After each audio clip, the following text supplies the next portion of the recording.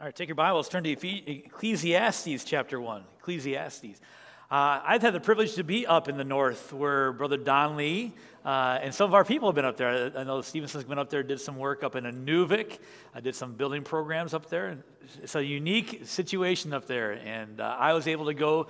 Pastor Don Lee pastored in Inuvik. He turned that over to Rodney Featherstone, who pastors there now.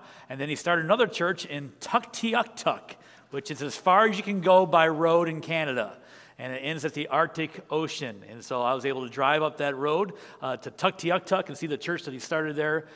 He just called it Tuk to be for short. And so he started the church there, turned that over to another guy, and then he went to Whitehorse, and they're in Whitehorse now. And so a friend of ours for many, many years. We've supported him many years, and a great missionary. This loves the Lord and loves the indigenous people of the north, and have done multiple ministries there. Just unique.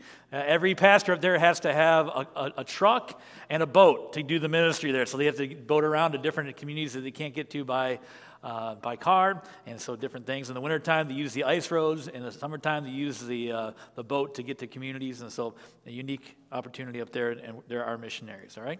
Well, this afternoon, I'm going to start a series on the book of Ecclesiastes, all right? A brand new series, the Old Testament book of Ecclesiastes, and I did a study for some young adults, and so I'm turning it in now into a series for our church as well from the book of Ecclesiastes. And so we'll begin in chapter 1 and verse number 1. It says, "The words of the preacher, the son of David, king in Jerusalem." So we believe that the author of the book is likely Solomon. We don't know that for sure. It doesn't say that. We know this. He was a son of David and king in Jerusalem. And we know that which limits it down to several people, but we believe it's Solomon. And he calls himself the preacher. That's what Ecclesiastes means, the preacher. And so I thought about titles for the study. We're going to call it, figuring things out, because this is what the preacher's doing, figuring things out. But I thought about calling it like Life Chats with the Preacher, because the preacher is just teaching us about life. And so there are some great illustrations here. And as I studied it for young adults, I learned more for myself. And so I wanted to apply some of those things to our church as well. So he's taking a long, hard look at life. He's trying to figure things out. He's doing a case study of life, and he has all the resources at his fingertips, and he's going to do a look at life and figure things out, and then pass us on what he's kind of figured out through this study that he's doing. And I thought especially good for young adults, because they're at stages where they're trying to figure out who they're going to marry, what their career is going to be, and making these major choices. In fact, most major choices in our life are made between the ages of 18 and 28 oftentimes, and so they're in that stage where they're trying to figure things out. But we're all at that stage of figuring things out. Things are constantly changing. And as I look at my life now, I'm 53 years old, and I'm trying to figure things out. Like, I don't have it all figured out, and I got to constantly change. And maybe it's not figuring my career out and figuring out who I'm going to marry. Those things are nailed down. We got those things figured out. All right, Jackie and I are doing okay, and so far so good. And I'm planning on staying here at the church. I got the job thing figured out pretty well, 31 years and going, so I got that figured out. But I don't have retirement figured out yet. I don't have grandparenting figured out yet. I don't have, as my roles change and things change and people around me change, and I don't have those things figured out. And you're constantly trying to figure out how this all works together. So there's never a point. And in fact, I bet you if I went around to the room and said, how are things going? Do you have everything figured out? No, right now in my life, this is what I'm trying to figure out. There's always pieces that we're trying to put together. And Solomon is doing a lot of the legwork for us here and helping us learn some things that will give us some wisdom. These are some of the wisdom books, right? And so it's supposed to give us wisdom as we face our world and our decisions. So honestly, at first glance, it's a pretty dark book. If you just read through Ecclesiastes, it won't be super encouraging to you. I'm just going to warn you right now. In fact, the message today is not really exciting. It's not like a good news, go home and feel good about yourself kind of message, but it's just painting the picture. Because, and one preacher put it this way, it's like you got to paint the dark backdrop before you see the stars. The stars are always shining, right? The stars are shining right now, you just can't see them. But until the darkness comes, then you see how bright the stars can shine. And I know, like, even moving from in town to just outside of town, the stars seem brighter just a little bit. Like, I'm only 2 miles away from where I used to live, 3 miles from where I used to live. But the stars seem brighter because it's a little bit darker out there. And you get out darker and darker. In fact, when I went to up to see the Donnellys in that area, I mean, you can see the stars. I saw the Northern Lights, up there. Amazing what you can see in the darkness. And so Solomon is going to kind of paint this dark backdrop for us, but then he's going to show us the lights as we go along. So I'll try not to be too depressing, but today it is a little bit not depressing, but it's a reality check. It's a reality check here. So I'll give you, first of all, some key words we're going to look at. Some key words. Let's read chapter 1, verses 2 and 3. I think you'll be able to see the key words here as we go through. He repeats them quite often. Vanity of vanities, saith the preacher. Vanity of vanities, all is vanity. It's a great introduction to a message, isn't it? Pastor Yeomans this morning got up and said, take your Bibles, let me tell you, vanity, vanity, everything's vanity. This is where he starts out. Look at verse number 3. What profit hath a man of all his labor which he taketh under the sun? I have seen all the works that are done under the sun, and behold, all is vanity and vexation of spirit. I'm sorry, I skipped down, didn't I? Verse 14. I skipped down in my notes. Verse 14. I have seen all the works that are done under the sun. Behold, all is vanity and vexation of spirit. So I looked at all the works under the sun, and let me tell you, vanity, vanity, vexation of spirit. Let's pray and go home. What a great message, right? So let's talk about those things. What does that mean? Vanity. Key word number 1, vanity. Uses it over and over and over again. The idea of vanity is a vapor, or a steam, or a smoke that appears and then goes away. Right? And that should bring to mind a verse in the book of James that your life's like a vapor and appears and goes away. And he says life is a vapor. It's vanity. It's not lasting. There's a lot of things in life that's not fulfilling. You find some satisfaction and then it goes away. And you feel a little fulfilled and then it goes away. And it's just kind of constantly changing. You never can really get a hold of it. It's like trying to grab steam or smoke. You just can't get a hold of it. The next key word there, vexation of spirit, goes right with it. He says vanity and vexation of spirit. The idea of this is to be frustrated or irritated in your soul. That vexation, that irritation of the soul, that vexation in your spirit, just an uneasiness. And he says life can be vexing. The idea there is like grasping for wind. Again, trying to grab smoke or trying to grab a hold of something it looks real. And it's real. Is smoke real? Absolutely. Is steam real? Absolutely. Can you grab it? No. Fog, it's real. But you can't get a hold of it. You can't grasp it. And so he's saying life can be that way where you're grasping for the wind. It's the frustrated feeling that sometimes comes from trying to reach something that's not attainable. You have some kind of expectation in your mind, the perfect marriage, the perfect job, the perfect retirement, and you keep trying to attain and you just can't quite get there. It's never enough. And when you get here, you think you'll be happy, but then you want to be there. And then when you get there, no, I really want to be over there.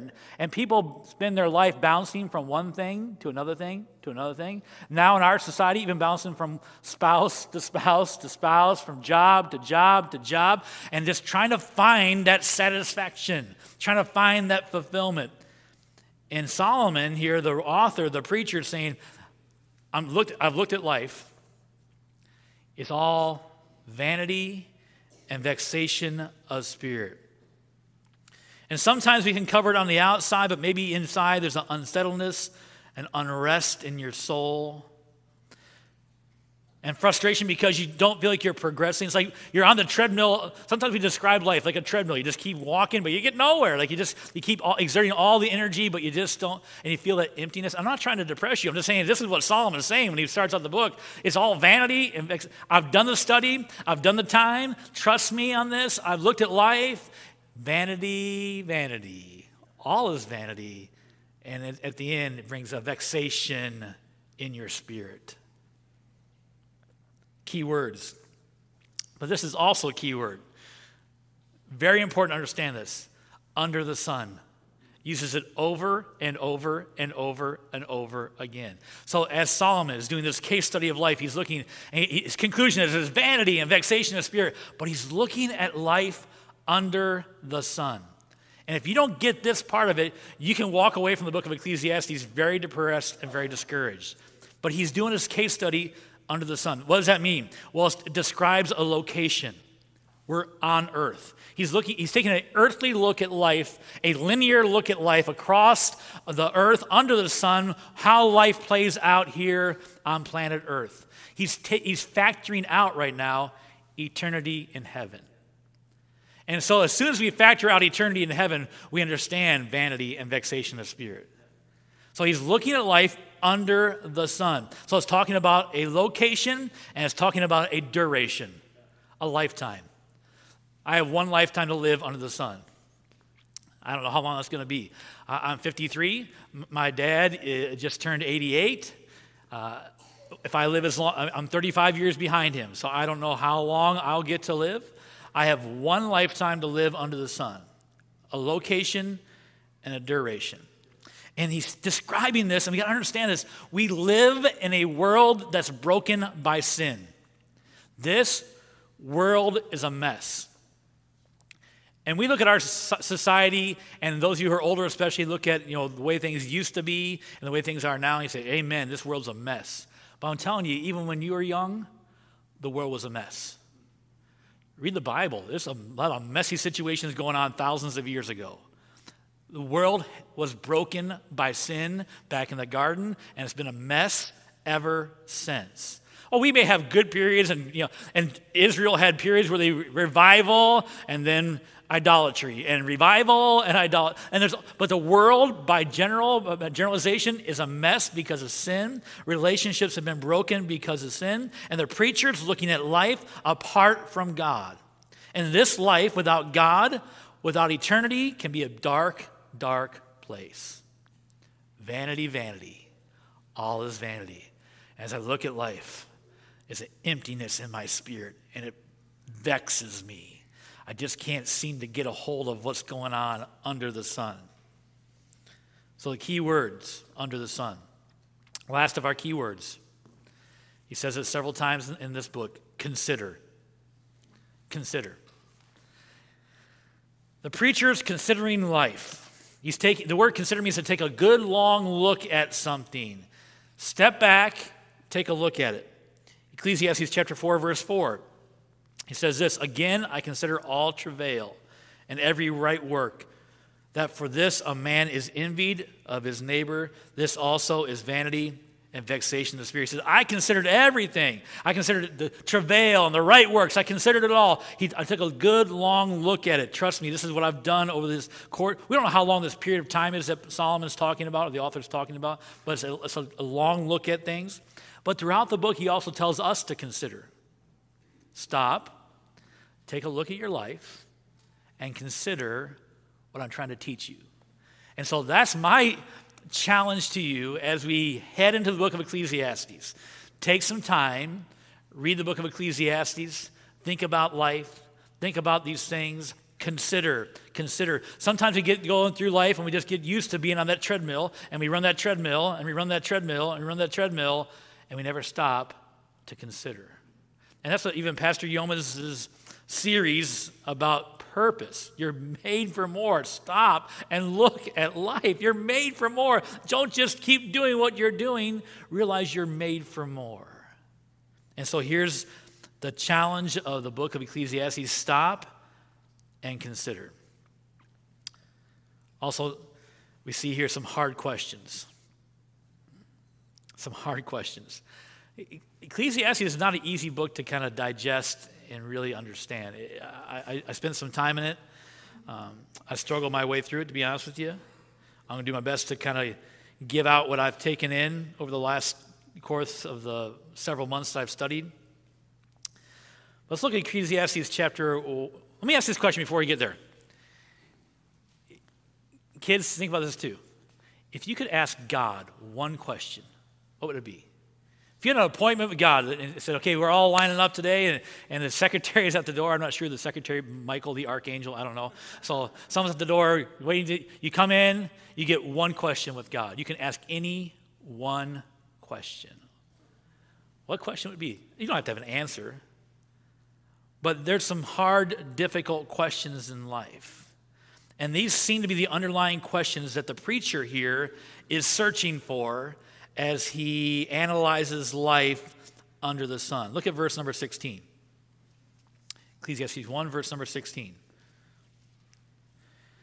I communed with my own heart, saying, Lo, I am come to great estate, and have gotten more wisdom than all they that have been before me in Jerusalem. Yea, my heart had great experience of wisdom and knowledge. And I gave my heart to know wisdom, and to know madness and folly. I perceived that this also is that vexation of spirit. Can you see the preacher talking to himself here? I communed with my own heart. I had this conversation in my own. I've been really introspective on this. He's talking to himself. He's putting his whole heart into this quest for life. And what are the questions he's trying to answer? Well, maybe the question would be, how can I really be happy? How can I find real happiness? How can I find true joy? And if this world's dark and is broken and all this stuff's going on and the world's going to get a mess and it's going to get worse and worse and worse. I remember when I was a kid sitting in church hearing preachers say that the world's going to wax worse and worse and worse. And you talk about, the tribulation. I didn't really want to hear that when I was little. It's almost discouraging and depressing. How can I find true joy and happiness if this world's a mess? What is my purpose? That's what we're speaking about on Sunday mornings. What is my purpose? Why am I even here? What's my real purpose in life? What's really important? What am I going to focus on? There's so many things I can focus on. What's really important to me? How am I going to put aside all the noise and all the chatter and everything and just really focus on one thing? What's really important? Is there even hope? If everything's vanity and vexation of the spirit and dark and we're under the sun and broken world, is there any hope? Can I even make a difference? Can I truly make it? If no matter what I do, will it even matter in the end? These are some of the root questions that we kind of feel as we read through the book of Ecclesiastes. And so today, I don't have a long message for you. Just kind of set the table here for us. But I do want you to feel kind of the anxiety and the angst of the preacher as he begins this study of life. I got to find something. I'm tired of just doing the same old thing. There's got to be more to life than this. And everything just seems vanity and vex. And I reach for that and it's not there. And I reach for that and it's not there. And I get there and I think I'm happy, but I'm not really happy until I get there. And then I'm not happy there either. There's a saying, a phrase, FOMO, fear of missing out, right? And a lot of young adults admit to having FOMO, fear of missing out, where they're like, I'm here, but I really see that everybody else is having a better time over there. And I want to be over there. Once I get there, I'm not happy there either. No matter where I go, I can't find this settled peace and happiness and joy here under the sun. Because, let's be honest, Solomon's looking at life under the sun, but that's where we live. This is the world we live in. And these are the questions that we are trying to answer. So today, the preacher, in the beginning of chapter 1, he paints a pretty dark picture. Vanity, vexation of spirit, as you look at life under the sun. But I'm telling you, there are some great truths in the book of Ecclesiastes that shine as stars. And a lot of you already know what Ecclesiastes chapter 12 says. Because Ecclesiastes chapter 1 and Ecclesiastes chapter 12 are very different tones in what the preacher, his conclusion is way better than his introduction, if I'm saying. His introduction to his message is pretty dark, but his conclusion is awesome. But even in life, there are things that we get to enjoy. And there's some things we just got to accept. And he talks about all these things in the book of Ecclesiastes. It says the reality of a world broken by sin. Sin is a great destroyer. And if you're dealing with sin on a regular basis, praise the Lord. And if you're not, it just makes your world worse. Sin is always a destroyer. but we all live in this world destroyed by sin. But I hope that you're willing to consider a new perspective, a biblical perspective of life under the sun. That's the study in the book of Ecclesiastes. Figuring life out under the sun, understanding a man's perspective as he tries all these things, and also a heavenly perspective at the end. Would you bow your head and close your eyes?